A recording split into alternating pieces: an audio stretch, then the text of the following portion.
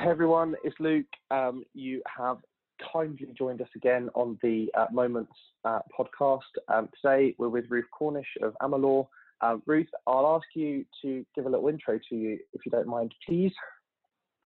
Lovely. Thanks for having me on, Luke. Great to be on the podcast. I'm Ruth Cornish. I have run my own business for 10 years, 30 years in HR, working in a variety of sectors, from investment banking, retail, the public sector, and very interested in the work that Luke and his team are doing. Cool. So we're going to talk a little bit about the future of work and the worker relationship. So we talk about our relationship with work and how do we make it meaningful. One of the things that we often also talk about, and it's hinted at from the podcast, is moments. It'd be really interesting to just get from you before we start with the some of the questions that I've got noted down for you. Just what's the standout moment of your career, if you don't mind? And I know that this one is off script, and I'm putting you on the spot already. But just a sense of the biggest highlight, or the thing in which gave you the most amount of insight that fundamentally changed your perspective on the way in which you think about things. So that big moment, if you don't mind. Great question. I think it was probably when I first started to work with the founders of notonthehighstreet.com back in the early days when they were doing reasonably well but weren't a high street name. And I had recently left the world of work as an employee and was working for myself and was going through the whole, will I add any value? Can I make it work for myself? Is this going to be a good fit? And realizing that entrepreneurs in particular know a lot about their product, they know a lot about what they want to do, they're really strong consumers, but actually all the insight and knowledge I had as an HR professional was directly relevant, not just to their business, but to developing them as, we're going to talk about this later on, if I say corporate leaders, an ugly word for many millennials, but as a leader of a growing organization. And I think that was my sort of standout moment, because I look back on how significant that was for the growth of that business. Yeah, indeed. No, it's an interesting one. It's not too dissimilar to some of the inspiration that led me to create Mo, actually, which is that people are people at the end of the day, and some of us have a marketing bias and some of us have a HR or people bias. But fundamentally, we're trying to do the same thing, whether it's to a consumer or a business or to a person that works for us, which is try and create an emotional connection to that person, such that they give you more effort because they're emotionally rather than rationally connected. Hope that makes sense. It's true. And that link with the culture, I suppose. I think it's fair to say that female founders in particular often focus quite heavily on, am I creating a business that I would want to work in? And that was quite a lot of what we did. And for me, it was a pivotal moment in terms of, I'm going to do this. I'm going to stay doing this. I enjoy this. So that'd be my moment. Yeah, indeed. Yeah, it's probably one of the reasons why my wife spends so much money on Not on the High Street as well. Everyone says that to me. So I've got probably 5 or 6 questions for you. I'm going to jump straight into the first one. So we were introduced through a colleague here, Steve, who runs growth for us. He met you first at a prior business focused on freelancers. And for me, the worker profile of the future is quite an interesting topic, and I think it is for you too. And I think I would really be keen to start us off with, what do you think the worker of the future will look like? So not less the shape of the business and what it's going to look like, but what on the worker side of the relationship, what do you think they look like, and kind of why, or what's driving the change to the way that they look? Yeah, it's a really interesting question, and I often talk about this when I'm doing work with HR professionals, because up to this point, the traditional worker has been an employed person working in an organization, working full time, Monday to Friday, and working long and hard. And that's really starting to change, particularly with the younger generation coming on the scene. But actually, all of us want what we're calling a work-life balance. And we're increasingly seeing people make choices to give themselves greater flexibility. I'd be a good example. You know, I've worked for myself for 10 years and I've loved the flexibility and being able to choose. And people are increasingly wanting to do that. And what we're starting to see now is graduates not even considering the corporate world, which before they would have aptly focused on, and going straight into a startup or setting something up themselves or going for a small organization. And so I do think that workers will potentially morph into one thing. So at the moment, we're very clear about self-employed and employed, but I do think it's going to morph into one thing called a worker, which I think will be positive. Yeah, I have quite a passionate thought on this. I had a very similar conversation with a fellow founder the other day, which is corporate businesses traditionally would have been trying to attract him and I, and now we're going, well, actually, we want to start our own thing because there's a whole host of challenges, but opportunities and ability to learn in that environment. So there's a camp of people that want to start their own thing. There's a huge number, as you would have seen with Juno, people going freelance. Yeah. There's also for me this big shift in the value exchange of work. It used to be your base salary and maybe the benefits that come with it, but now it seems like people want much more from that relationship that they have with work, such that the employment obligation of you turn up, you exchange X amount of hours, which assumes a certain amount of effort for your base salary, seems like it's something that will very soon be a thing of the past. Like people are less conscious of multiple income streams, are less worried about where will my next job come from, and more a case of, well, I'll hand in my notice here because something else will come along. How do you think that's going to influence the relationship between the worker and the work, or the organization that they work for, as that profile changes? And I guess, how do you think organizations should try and tackle employee or worker motivation in that context? I guess what I mean there is workers changing, why they work is changing, but organizational structures in the way in which they compensate people for their work has remained fairly consistent. Yeah. And if someone has 5 income streams, they work a different day for a different person, a different organization, like how do you really motivate those people, and what do you think needs to change to do that? It's a very interesting question, and actually it's an area where smaller businesses and startups are leading the way. They understand it better, and consequently they're attracting some of the best talent. Money is obviously a motivator. People want to be paid fairly for what they do, but they value other things as well. So not just flexibility, but I suppose being treated and understood and respected as an individual. And increasingly, we're seeing organizations have a range of different ways in which they connect with that individual and motivate them and support them to live the life that they want to live. And I think that's hugely important. And I think some of the traditional ways in which we manage people need to change. So, lots of policies and procedures and benefits that you can only get if you've been there a long time or you're a certain grade or whatever. People kind of want things straight away and immediately. And, even things like how their performance is managed. Lots of people don't enjoy the whole traditional appraisal process, which is being phased out, thank goodness, but they want to give feedback as well. It's becoming a much more of a two-way street.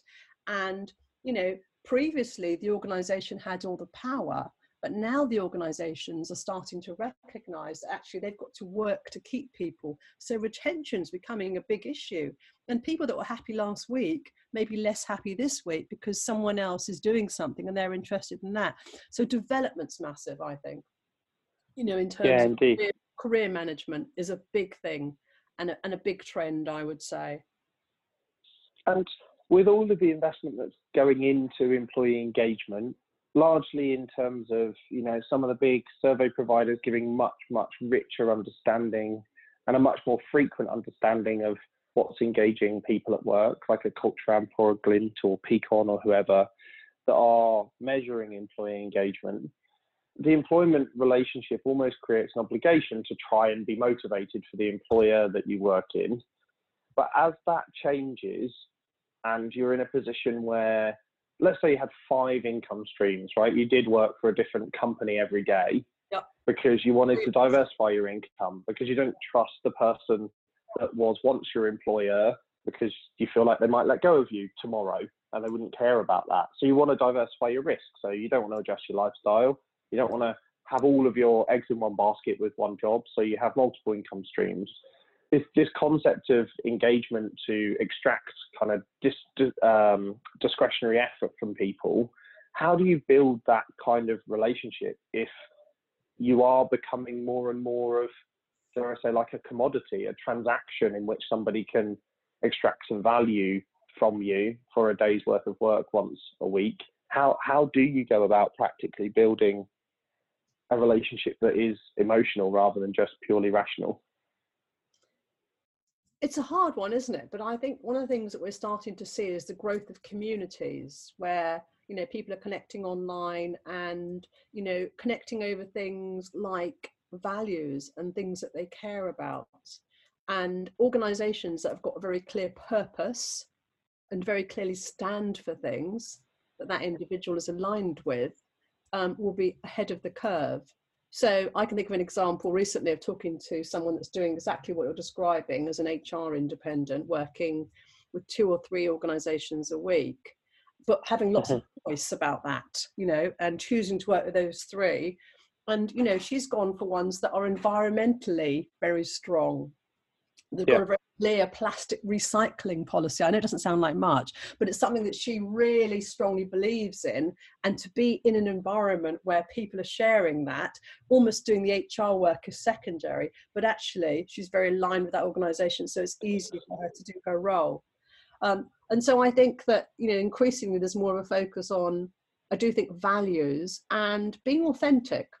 I think lots of organizations have lots of policies that mean nothing. And actually, if you're in and out, none of those things are relevant anyway. So what can you articulate that's really clear and visible to someone, you know, how you're working, and do they care about you? You know, traditionally, if someone was in 1 day a week, they'd be seen as, you know, a commodity, as you describe. How can you connect with them so that they feel that you're, that you care about them, I suppose? And that's everything from their workstations comfortable to whether you're, you know, managing their stress, talking to them about other assignments, etc., etc. Yeah, indeed. I think this probably leads me quite nicely onto the next question, which for me, when I'm seeing, so 10, 15 years ago, I worked quite a bit in marketing, and I saw this big shift of power from the retailers, which mandated the way in which you buy, what you can buy, and at the price that you buy, to a shift to the consumer. And the consumer said, well, hold on a minute, I don't want to buy from your store that takes me time to get into and to park and all of the faff that comes with that. I want to buy online. And then it evolved to mobile, and then the experience of purchase became a really big thing, and the power had completely shifted to the consumer. It was less about some of the basics like price that differentiated why you bought from one brand over another. There was a whole host of factors that contributed to it. And the power really sat with the consumer in the large part, which is why you're seeing so many of the high street brands, in my mind, disappear, sadly. Yeah. I think we're starting to see hints of the same thing happening with the employment relationship or the worker relationship, from the employer having all of the power and a one-sided relationship to one that either has to become much more balanced, or the employee will sit with all of the power. And the big question for me, really, in a world in which the labour market is really tight and knowledge workers are increasing power, the value of money, because you know you can get, you know, another 5 or 10 grand just down the road, is becoming weaker. So salary is less of a bargaining chip.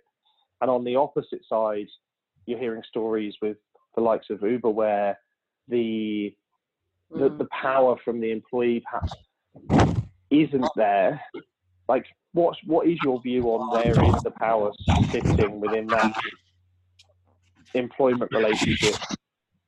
I mean, I agree with you, Luke. It is increasingly shifting towards, I'm going to say, workers rather than employees. Yeah. And I don't think every organisation recognises that.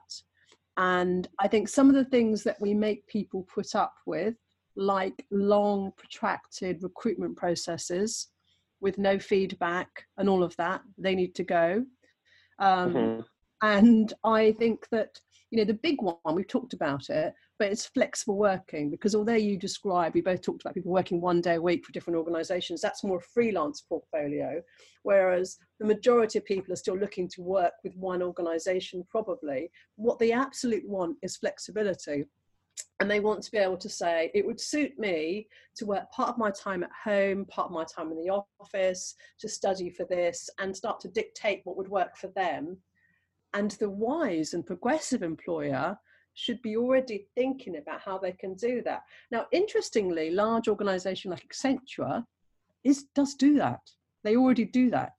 And they have a lot of people making it clear about what suits them and when they're available, and lots of people based at home, etc.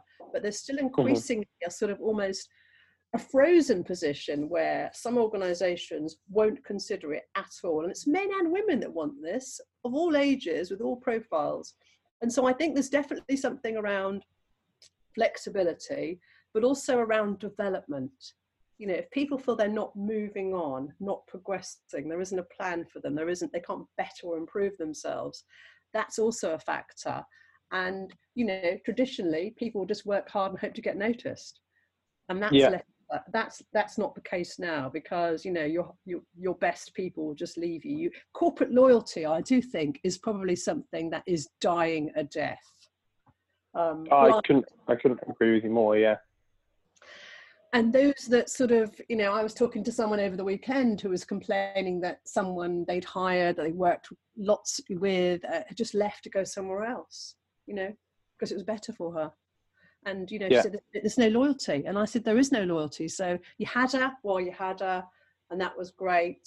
But actually, you know, you just got to keep moving. And I think that's the thing I'll be saying to everybody, but particularly to organisations. Yeah, I think loyalty for me relies on trust. And I think we've seen over, you know, since the financial crisis, there's quite a lot of reasons not to trust the figures in society in which we once believed in.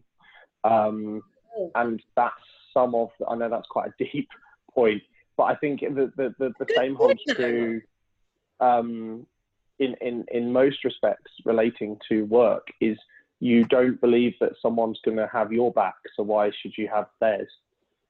And I think is one of the big challenges. I think that's a really good point, because what we're sort of starting to see now is, yeah, I'll do it. Are you going to do it? Are we both going to do it? Because I think before, the organisation had all the power.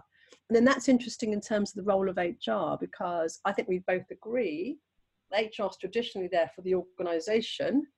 And although they should be there to support workers, they could recruit you one day and fire you the next, is the reality. And so who's supporting those workers in the organisation? I think that's an interesting direction, because I would say there's increasingly external HR people working with those people and providing support, as, you know, unions are all but a thing of the past, but people still want to know how to handle and manage some of these situations. So yes, I think trust is a big issue, and I think that work is not the important thing it once was. It's one important thing, but health is important, family is important, fitness and exercise is important, other stuff is as important. And I think the balance is tipped as well. Yeah, I think there's a perceptive consideration there, right, as to work isn't the be all and end all, but for many it is fundamentally important to what you want out of life. Yeah. Whether that's the things that it enables you to achieve, or for the likes of me, it's, you know, a fundamental part of what hopefully I'll be here to do, which is, I think it's interesting. I think one of the threads that you talked about, which is it's about me, and me isn't the same as you, in the way in which you talked about an organization and flexibility and some of those topics. The big trend that you saw, retailer and consumer relationship and the power shifting to the consumer drive, was a much greater level of personalization in the experience that you had. And I think one of the big challenges organizations have is building, for me as an individual, with a level of personalization and not building wholesale programs that are intended to work for all. I think one of the big challenges is you get this big dilutive impact on some of the experiences or some of the things that you're trying to enable people to do because it's for everyone and not for me. I absolutely agree. How do you feel about that? I absolutely agree with that, Luke. Individualization is key. It's really powerful. And do you know what? HR are very anxious about it. And the reason they're anxious about doing it, although it makes complete sense, and we all want it, don't we? We all want to be told, you're amazing, you're not going to go through the recruitment process, I'm just going to hire you, whatever that will happen, even if you're an HR person, is their fear of breaking employment law. That lawyers don't like that sort of approach. Lawyers absolutely will say, you must treat everybody the same. And actually more so, they'd say, you must treat workers differently from employees, or someone somewhere will say that they're employees. Like, does anyone care? And so the focus is wrong. But I absolutely agree. I think there needs to be a range of approaches. And if you ask people what they want, often there's commonality, but different people want different things. And if you feel able to do that and to facilitate that, and that's where I would come back to, startups are the best at this. And I'm going to say something as well. Often they don't have HR supporting them. So they're just doing what feels right. They're just responding to their workers. Before someone's come in and said, you need a staff handbook, you mustn't do that, stop that, everyone must be treated the same, one recruitment process, etc. We've got to move away from that because we're going to stifle businesses growing. Yeah, indeed. Indeed. It probably gives me a nice segue again to one of the next questions that I wanted to talk to you about, which is a lot of the hype that sits around like machine learning and AI. Yep. And I think it's one of the next big trends that you're hearing HR folk and the industry talk around quite a lot. But I think for me, rather than, what's the next task in which people do repeatedly that it's going to replace, I wanted to ask you a question around, in your conversations with HR leaders, like what's the bit that's always missing that you feel like you wish you had that level of insight to support your conversation or to validate your hypotheses or whatever it might be, that you feel like, either insane computing power or the ability for somebody that can think beyond the capability of our brains and give you that level of insight? Like, what would it be? What do you think is at the heart of most of the challenge in those conversations with business leaders or HR folk that it might be able to help with? Got a big question. I mean, I think big one. Going into those conversations, most people having those conversations would have insight, they'd have experience. They wouldn't have the benefit necessarily of knowing what the future was going to look like. And what they would lack is specific information or context about that organization, its competitors, the market in which it's competing, etc.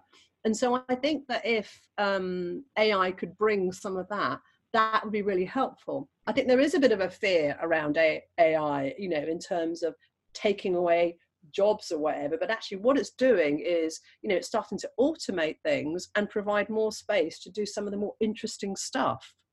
So I think it's very positive. And I think, going into those conversations, just having not just insight about the organization, of course, but going back to our previous conversation, and I know it's possible, insight about the candidates that are considering or not considering you, some of that stuff. Yeah, indeed. I think I think the one, AI isn't as new as the hype is making it out to be, I think, for starters. And two, the capability of it is not too dissimilar in many of its use cases to how we talk about people analytics and the desirable insight and the speed in which we might be able to have some of these decisions. I think the big thing for me is a computer is likely to have a very rational output in terms of its consideration. Like it's a binary consideration, rather than an emotive one. In the context of people, we're quite often driven by our emotions rather than what's rationally right. How do you think HR leaders should embrace the capabilities of AI, but make sure they keep the human on the other side of what might be a change program or something, committed to the ongoing conversation? I guess a snapshot of that is the difference between this kind of rational output from a machine versus the emotive need of a human being. How do you manage change or in those situations? Well, exactly. Yeah. I mean, a computer can't distinguish the culture it's in, the type of business it's in. And so I guess it's aligning the two, isn't it? It's very important individuals relate to individuals. And I think everything has a place. So it's sort of a managed program where you're using the outputs, but people can disengage with change programs if they don't feel they're relevant. And so it's tremendously important to have the right sort of HR change leads there that are perhaps not even translating what's coming from the sort of the technology, but putting it into context. It's like data means nothing on its own. It's the insight it gives you. It's what it tells you, and I suppose it's that is tremendously important. So bringing the two together. The support of the story, right? It's a part of the story rather than the story. I think is the key thing. It's a tool. Yeah. Good. I got a couple more for you, and then we'll wrap up. So, the next one is I get thrown into this millennial camp, and it frustrates the life out of me. But large organisations are often trying to solve the problem of attracting millennials, often as they're focusing on different areas or different aspects of work to the traditional stuff. Have you got any advice to organisations that are out there on strategies to try and help their organisation or their brand to be more appealing to millennials or me in the way in which they think about their positioning? It's a great question, isn't it? Lots to say on this. So if you've got any millennials, if you've actually attracted any, ask them, because they'll be quite direct and quite honest. Millennials, my observation is they're very values driven, and they expect an organization to be authentic. I've noticed this in terms of a large legal firm that was doing some recruitment, and they lost quite a lot of their intake because they said what you told us we were going to be doing and how you were wasn't actually the reality. You almost lied to us. And I think that perhaps, back in the day when you can put a corporate spin on something which is far away from the reality, you can't get away with that now. I think they want to do interesting work. They want to know what the plan is. They want lots of development. They want flexibility. They want a manager that can coach and mentor them. They have high expectations of a manager. And perhaps not all managers have the capability to give that. So that's something to think about. And they they want new ideas, new ways of doing things. There's a lot of focus on the look of an office and socializing and things like that. I think that's less of an issue because they're naturally going to do that anyway. Dress code can be an issue if you're, a very corporate organization. But I think the main thing is listening to them and understanding what they want. And the ones that I've worked with closely just want to know what the plan is. Do you have a plan for me? Now, a lot of organizations won't have a plan for them because they'll just be slotting them into a role and off they go. So I think it requires organizations to think differently about how they're going to manage those careers. Yeah, interesting. And do you think, given, I just took a quick Google of the bottom end of the date range for a millennial, it means you can be 39 is the kind of age of a millennial now. If I look at most of the large organizations that I'd worked in the past, and most mid to senior level managers, you'd expect people to be at and around that age now. Yeah. So do you think in when you look out of the HR function into the business unit and you look at some of the mid and senior level managers, you not think most of them are millennials now? Yes, I mean, I think it's a very good point. It's not just about the millennial generation, it's Generation X, Y, Z, whatever. I think there's an increasing proportion of people that are rejecting traditional corporate values and career paths and want more flexible, creative and life-affirming paths. And I think that's the opportunity if you're looking to recruit people like that. Yeah, good.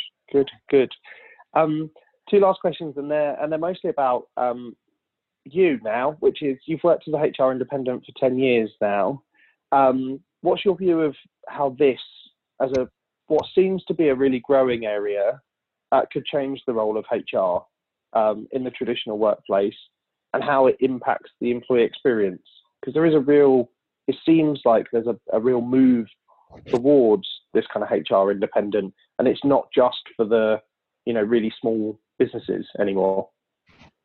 No, it's an interesting area. I think one of the things that we're starting to see a lot of is massive communities growing online, not just of HR people talking to each other, but of workers and employees actively seeking out HR support and advice, which they don't get in the workplace because they see the HR people in the workplace as against them. And so one of the greatest influences on the HR community is the requirement to protect the organization from, or so they believe, from any sort of, employment tribunals or whatever, which stops that sort of natural relationship where they're sort of giving people advice and supporting them. So I can see with the growth of HR independence, people working flexibly, not wanting to work in traditional organizations, wanting to work in lots of different types of organizations,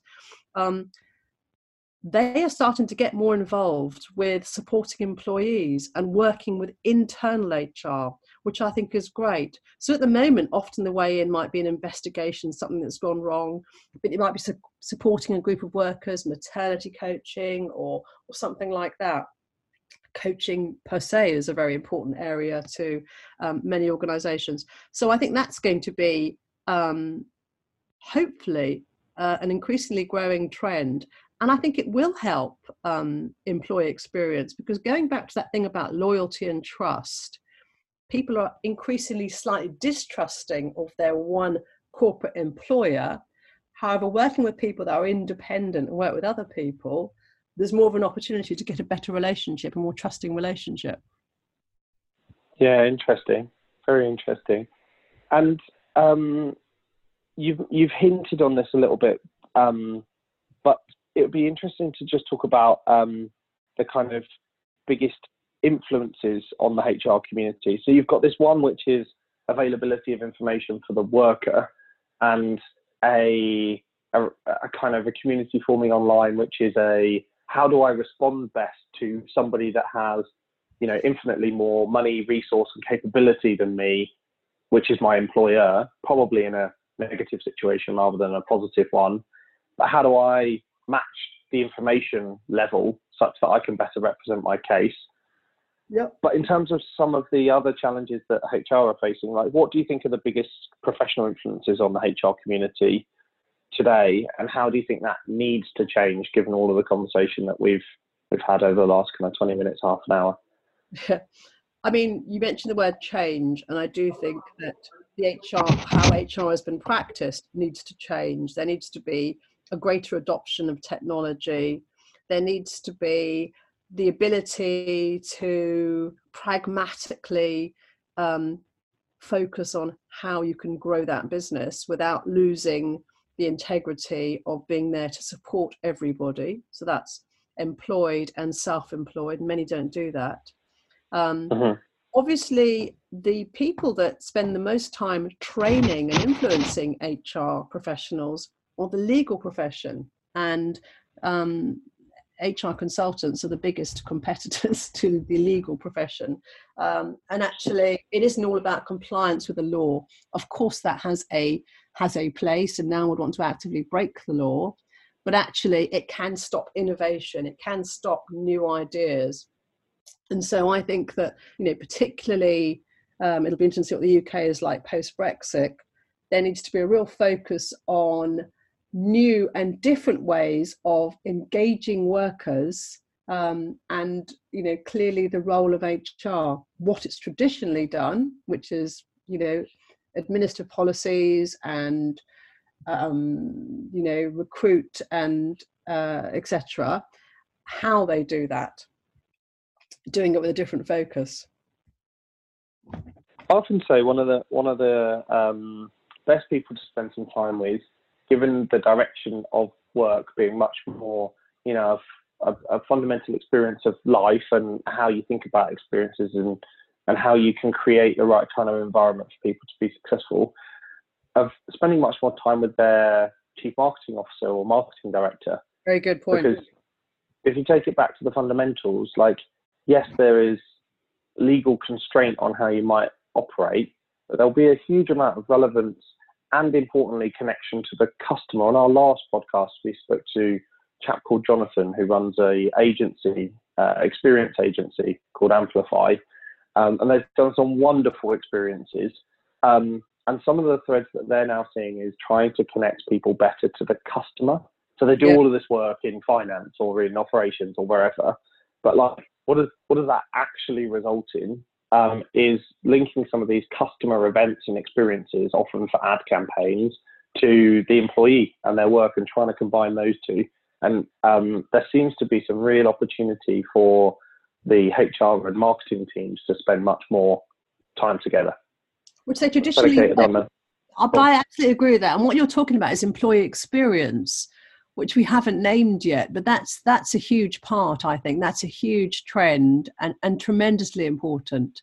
And I think thinking of an employee, be they actively someone working with you or someone that's considering working with you, as a consumer is a great sort of mindset to get into. Because even looking at the sort of recruitment journey, where you might not get back to someone or, whatever, how you treat them, it's tremendously relevant. And, we haven't talked about employer brand, but actually that's a very powerful thing in terms of deciding who you want to work for. If I think back to Not on the High Street, who quite early on had quite an established brand and did a lot of work on that, so that, when you were inside the organization, you knew where you were, it visibly looked like that, but also how they treated people. In the early days, they didn't pay any money on recruitment fees because most of the people they hired came through their blog. They literally had people emailing them to say, I'd love to work for you. I just love everything you do. When can I start? That was very powerful.